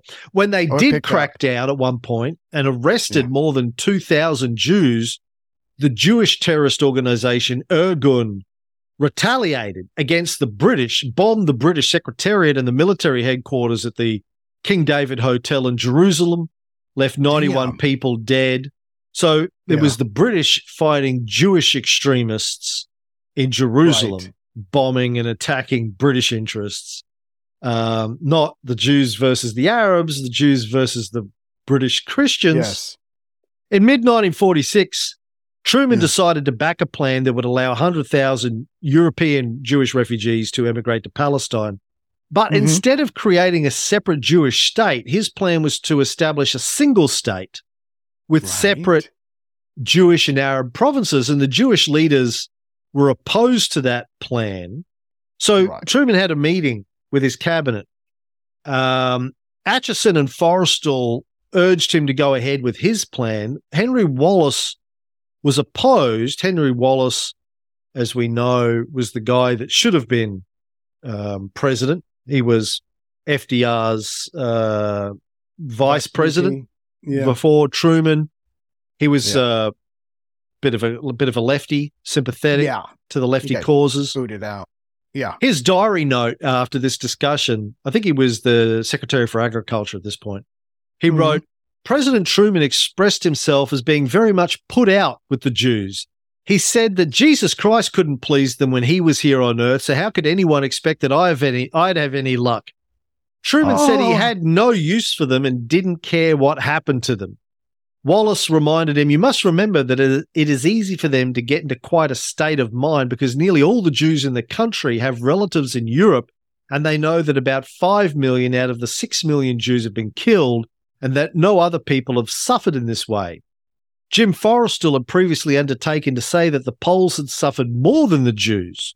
Forrestal brought up the question of the oil in Saudi Arabia and said if another war came along, we would need the oil in Saudi Arabia. President Truman said he wanted to handle this problem not from the standpoint of bringing in oil, but from the standpoint of what is right. Privately in his diary, Truman made statements such as, the Jews, I find, are very, very selfish. He also dropped the N-word in a couple diary entries. But hey, again, that was common practice as well. Yeah. But he ended up supporting them largely because they came to the calculation that they needed a friendly power in the Middle East, somebody that would be on their side. And then Israel was eventually created in 1948 after the British backed out. There was the Resolution 181, I think it was, the United Nations for the UN partition plan. And, here's the thing, like, defenders of Israel like to say, well, like it or not, it was created by the UN, so we have to live with it. Of course, the UN has passed like 350 resolutions condemning Israel in the past 40, 50 years, telling them to go back to their 1967 borders, which Israel and the United States ignore. So it's, they want to have it both ways. They want to use the UN as the justification for the existence of Israel, but they want to ignore the UN when it criticizes Israel and tells them to get back behind the green line. But the original plan for the partition of the UN, of Israel by the UN, obviously allocated far less land to the Jewish population. It was about a equal 50-50 split of the country between the Arabs and the Jewish people. But even that was rejected by the Arabs, both inside of Palestine and outside of Palestine. But the ones inside of Palestine didn't get a say because they weren't a member of the UN, because they weren't a nation at the time. The British had just pulled out and gone, hey, not my problem. My name is Paul and this is between y'all. And they just backed out and left the place as a clusterfuck disaster. Right. Now, many nations that were in the UN at the time had reported pressure directed specifically at them. Truman later noted himself, the facts were that not only were there pressure movements around the United Nations unlike anything that had been seen there before, but that the White House, too, was subjected to a constant barrage. I do not think I ever had as much pressure and propaganda aimed at the White House as I had in this instance. The persistence of a few of the extreme Zionist leaders, actuated by political motives and engaging in political threats, disturbed and annoyed me. India, which voted against the partition, Nehru, who was the prime minister, said that Zionists had tried to bribe India with millions, and at the same time his sister, who was the UN ambassador to the UN, received daily warnings that her life was in danger unless she voted correctly. Wow. She occasionally hinted that something might change in favor of the Zionists, but another Indian delegate said that India would vote for the Arab side because of their large Muslim minority, although they recognized that the Jews had a case, but they were under extreme pressure, which they rejected. The Liberian ambassador to the United States complained that the US delegation threatened aid cuts to several countries, including their own. Harvey Firestone Jr., as the president of Firestone Natural Rubber Company that had major holdings in Liberia, also put pressure on the Liberian government to vote for it, which they did.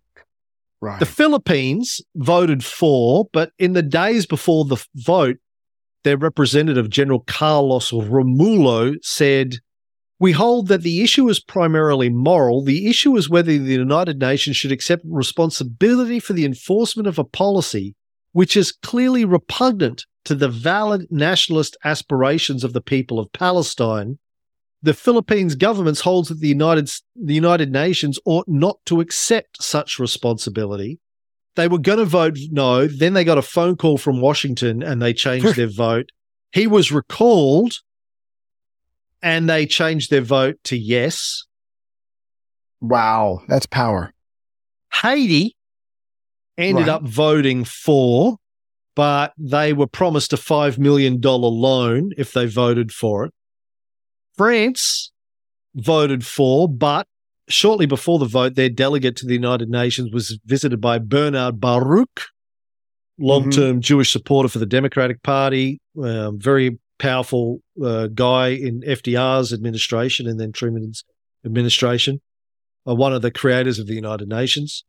During he'd been the economic advisor to Roosevelt and the U.S. ambassador to the UN Atomic Energy Commission. Mhm. He was privately a supporter of Irgun, the Jewish terrorist organization, and its front, the American League for a Free Palestine. He visited France and basically suggested that a French no vote would lead to a block on American aid to France. Part of the Marshall Ooh. Plan funding would be blocked Right. if they voted no. I'd hate to see Um, anything happen to Mm. your money and supply. So they Yeah. they were against it, but changed their vote as well. So did Belgium, Luxembourg, and the Netherlands, which received similar phone calls from the US about Marshall Plan money. Venezuela, the chairman of the delegation of Venezuela, voted for it, but said they got pressure as well. Cuba, this is obviously pre-Castro. This is still when there was an American-led dictatorship, Batista's dictatorship in Cuba. Yeah. They said they would vote against the partition in spite of pressure being brought to bear against us because they could not be party to coercing the majority in Palestine. The representative of Siam, Thailand, said that they cancelled their delegation after they received pressure as well.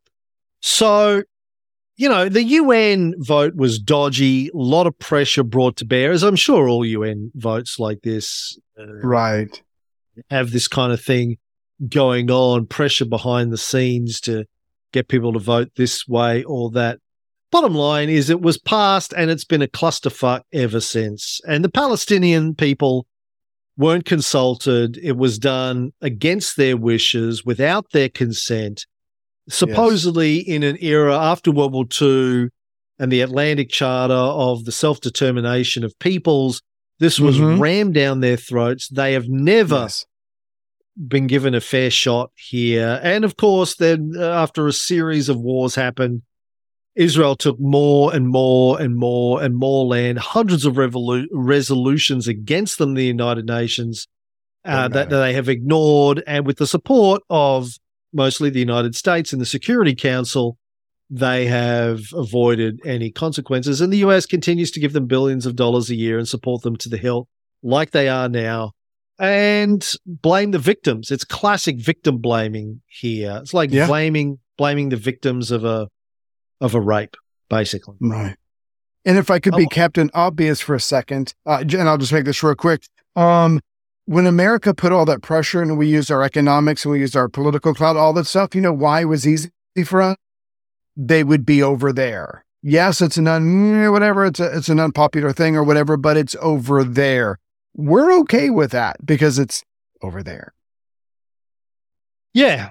Now, Lex Friedman, one of my favorite podcasters, particularly when it comes to science and technology related stuff these days. He went to Gaza a couple of years ago and did some interviews with people in the streets.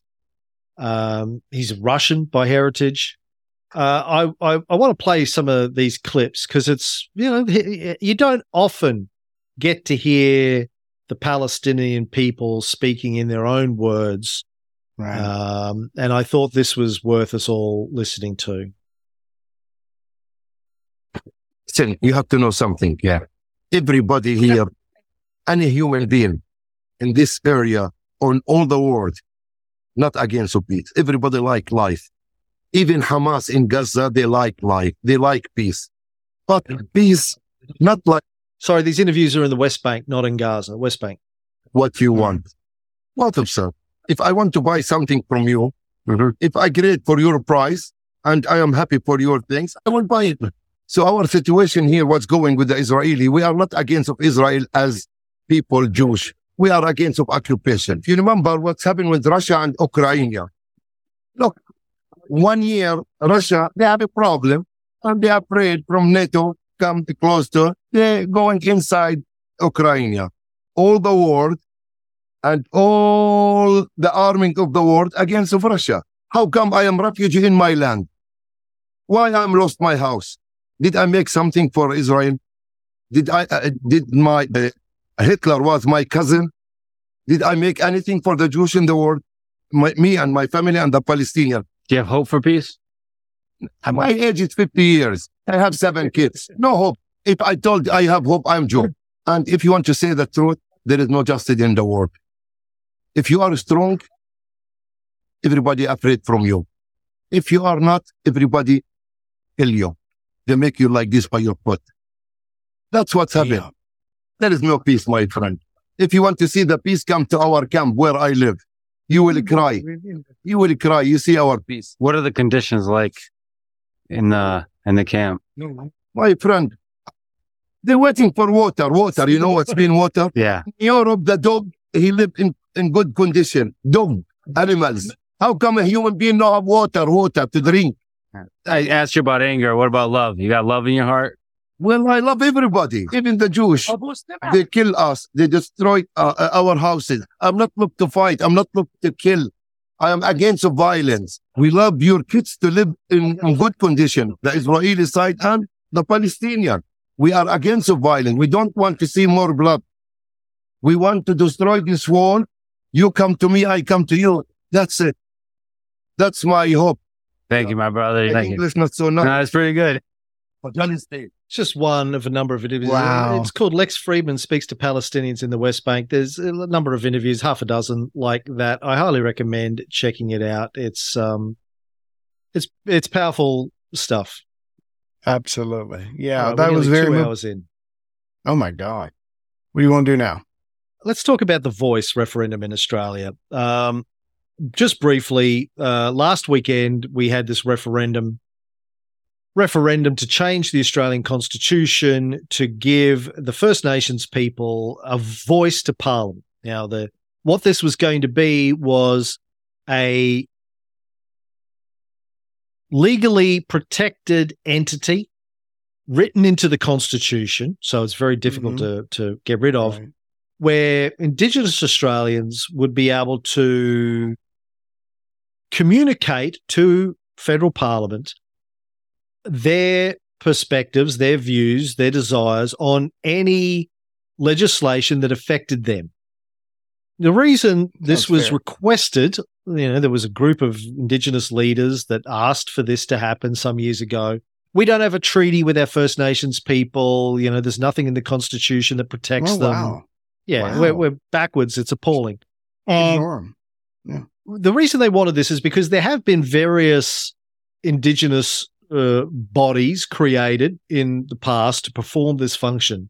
But whenever they say something that a government, typically a conservative government of the day, doesn't like, they just disband the body and create a new one helmed by people that will agree with what they want. Right? Because they can. This has happened many times over the years. So they wanted something enshrined that couldn't be dismantled easily. The current federal government, the Labor government, went to the polls during our last election, and one of their campaign promises was they would hold a referendum on this. We had it, and it was overwhelmingly defeated. There was this fear campaign by the No camp, mostly run by conservative politicians, Trump style, No campaign, and it won. And, I spent weeks talking to friends and family, listening to their arguments why they were going to vote no, and talking them through my thought process, and getting them to change their vote. But it wasn't enough because, I couldn't reach enough people. But I want to, it's too late now, and I was going to talk about this on the Bullshit Filter before the vote. We didn't get around to doing one. Not that it would have made any difference because no one listens to this, but for those people who do listen to it, I want to re-explain the way that I think about these things and how I came to my conclusion during this, because I think it's a guide for dealing with these situations. This is the epistemology and heuristics thing I talked about before. Right? Now, in this case, what is what domain? When it comes to epistemology, you have to work out what domain is this and how do we determine what is true in this domain? It's in the domain of social justice. Right? Right. This is a social justice issue. Now, when you determine what is true, how do we determine what is true, what is factual, what is the best course of action when it comes to a social justice issue? It's different from science. Like when we were doing the COVID shows a few years ago, and I was doing epistemology, right? I was saying, well, when it comes to science, the way that we determine what is most likely to be true is through the consensus of the expert scientists working in this field. When it comes to pandemics or epidemics, you look at epidemiologists. So, that's how we determine what is most likely to be true, is you turn to the bodies of professional epidemiologists who do this for a living, and you look at what they're saying, the people who are the experts in this domain. And, we would turn to those organizations. And particularly, you don't want individuals, you want bodies with a long history of honesty and integrity that can be trusted, that don't seem to be, just created yesterday by some dodgy organization as a front for a policy or for a particular interest group. Right. Social justice, it's a bit similar. So, I think this is a social justice issue. So the two organizations I would turn to, groups of people, to determine, this is a complex issue. There are a lot of views for and against, and there are a lot of individuals for and against. And you can say, well, this Indigenous person says this, and this Indigenous person says that. This legal scholar says one thing, this constitutional scholar says another thing. My thought process was, okay, who is most directly impacted by this? Of course, it's the Indigenous people in Australia. And so you go, okay, well, what do they as a group want? Yeah, the majority. Despite the fact that the whole idea was crafted by a group of Indigenous leaders in the first place, there were polls done of Indigenous people around how they were going to vote. And the polls said that between 80 to 86% of them, depending on the poll, would vote for it. There were a minority. They had concerns against it, that it wasn't going far enough. They actually wanted to hold out for a treaty, or that they didn't trust governments to implement it correctly, et cetera, et cetera. But the vast majority said they would vote for it. Mm-hmm. So that's one thing. The people that it most impacts want it to happen. Right. The second group, because it's a social justice issue, my mind is, okay, who are the experts on social justice issues in Australia? Who are the bodies? Who are the organizations that are experts on social justice issues? Well, it would be the Australian Human Rights Commission. It would be the Australian branch of Amnesty International. It would be those sorts of organizations that do human rights for a living. Mm-hmm. And so you turn to those and go, well, what do they say about this? Are they saying that it's a good thing or a bad thing? Are they for it or against it, and why? And you read what they have to say. It's not difficult to look up Human Rights Commission or Amnesty International and see what they have to say. Across the board, the human rights organizations in Australia were for it. The credible ones that have been around for a long time. There were probably, some fly-by-night ones that were fake, fronts created by people against it. Yeah. But those that have been around a long time that we turn to for all sorts of human rights issues were for it. So to me, it was simple. If the Aboriginals want it, the Indigenous people want it, if the human rights bodies say, yes, this is an important step, it's a good step. Yeah, it's not everything, but it's a good step in the right direction to help deal with the issues that are facing these people, then that's good enough for me to vote for it. I don't need to listen to 400 different pundits. I don't need to become an expert on the issues. I look at what the experts who are credible in this domain have to say. Yeah. Unfortunately, 60% of Australians did not come to that conclusion, and they voted against it. And I have to say, I have never been more embarrassed to be an Australian than I have been this week. It was absolutely appalling. I had hoped when we all agreed to approve gay marriage a couple of years ago that we would have the same sort of enlightened, progressive attitude to this, which wasn't going to cost us anything. Yeah. Wasn't going to take away anything. But the no campaign, the fear campaign was effective in just discombobulating people and scaring people. And people just made a horrendous decision. And yeah, as I said, I'm just extremely embarrassed and ashamed and appalled by my fellow countrymen and women this week. I'm disgusted. And quite frankly, I can't wait for AI to take over. As I said, I think the human race is done. Yeah. Stick a fork in us. We're done. This is as good as we can do. Australians listening who voted no, you probably don't if you listen to this show. Although I know, you never know. My friend Trevor, who hosts the Iron Fist podcast, who's been a guest host on this many times, told me that he was voting no for reasons that made absolutely no sense. And he's usually very progressive. And I went out to lunch with him, listened to his arguments. They made completely no sense to me. And, I'm embarrassed for Trevor. I'm embarrassed for Trevor. I'm embarrassed for anyone who voted no. So there you have it. I guess it will be a minimum of years before anybody even thinks about holding another one of these votes, or is it a one and done? Generations. Yeah. I mean, this thing cost, I don't know, 400, 500 million to run the referendum. Soundly defeated. Right. We won't have another one in my lifetime. And by the time, I'm dead, I won't ever die. I mean, the AI will have taken over before we ever need to do this. So artificial general intelligence will have taken over, and hopefully it'll do a better job at social justice than my Australian country folk willing to do. So really, to all Australians who voted no, you should be fucking ashamed of yourselves. And I am ashamed for you on your behalf. Yeah.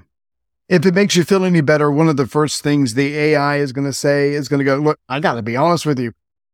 You all look alike to me. I can't tell the difference. And that's the whole point. So anyways, I see your shame and embarrassment. I don't know if I can raise you. Maybe if I can match you. So here we go. Dysfunctional House 101. So the last time we almost had a government shutdown, I think it was last month. We have so many, it's hard to keep up. It was like within hours. It's like, everybody get ready. They were sending out the memos telling people not to show up for work because you're not going to get paid. So last minute shutdown. And at the last minute, McCarthy and Biden work out some kind of deal and they decide to keep the government open. They're going to pay things for another 45 days. Yay. Anyways, so clearly that pissed off Matt Gaetz of Florida, who put forward a motion to oust McCarthy. And as you probably remember, McCarthy had to have 15 votes to get the speakership. And one of the conditions that he put in was like, look, one person, I will allow one person to bring this up and you can all vote on me. That was the deal that he had to make. So it turns out that Matt Gaetz puts up the motion. 8 Republicans plus all the Democrats vote, and suddenly McCarthy is out. This is on, I believe, October 3rd. And for the first time in American history, the Speaker of the House gets kicked down the road, gets kicked in the ass. Oh, and side note, you might hear my dog who really wants to contribute to this show. Anyway, so he's out. So why did the Democrats do this? You can say it was good, it was bad, whatever. But at the end of the day, the Democrats know that McCarthy, to a degree, a big degree, is a Trump man. But McCarthy also put all the blame for the almost shutdown on the Democrats. And they said, you know what? Fuck us. Fuck you. And so they voted against him. So anyways, so a couple of weeks go by. The House can't do anything without its leader. The way the House works is it's very rigid. And the Speaker of the House is the third person on the line for the presidency. So it has a lot of rules. So a couple of weeks go by. Steve Scalise, one of the Republican House representatives, tries to run. This is on October 12th. He doesn't get anywhere. He did win an internal Republican vote, but when it comes to the floor, he can't get the 217 votes. Jim Jordan, who doesn't like wearing ties or jackets, and that's his shtick. I could think of something better, maybe read a book, decides to throw his hat into the ring. To make a long story short, he has 2 votes. He loses both. One is on the 17th. The other one's on October the 18th, yesterday. And he lost the second vote by even more votes. So clearly it was going in the wrong direction. So they take this guy from North Carolina, Patrick T. McHenry, who's a Republican. They make him the temporary whatever speaker. Absolutely no powers. Can't do anything. So Jim Jordan has a second vote, and he's about to have a third vote. And he goes, you know what? I've counted up. I can't win this. I can't win this. I changed my mind. Maybe we can give McHenry some more powers. And we can actually get things going again. You know, we want to fund Israel. We want to fund Ukraine. We want to do some other things. The government's going to shut down next month. It's kind of important. So Jordan is like, I'm out. Wait, 3, 2, 1. 3 hours later, he goes, no, I'm back in. We are going to have a third vote. I'm just not sure, but I got to go threaten. I got to go talk to some people first. As you've probably heard in the news, House of Representatives and their spouses were getting, I don't want to say death threats, but they were getting strongly worded emails, messages, texts, whatnot about you better vote the right way for Jordan, or, you know, something unfortunate may happen to you or your family or the family dog. I don't know.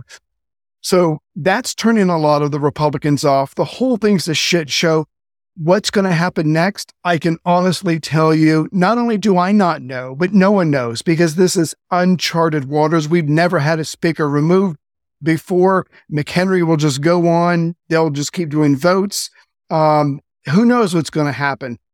Some people might want to try to give him more powers, but even the Republicans are against that.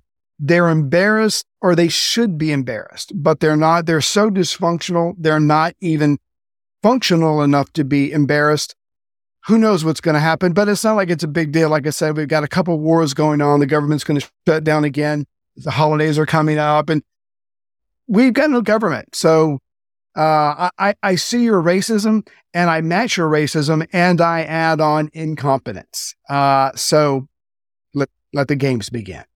It's just a fucking shit. You're embarrassed. I'm fucking humiliated. So, but that's the America that we've all come to know and love.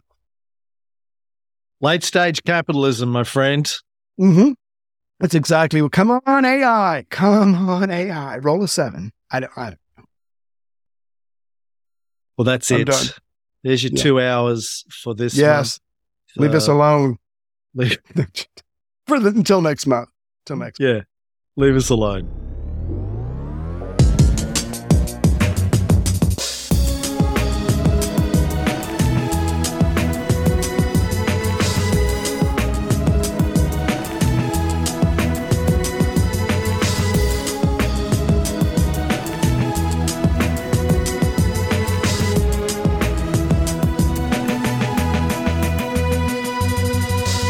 Bullshit. Bullshit. Bullshit.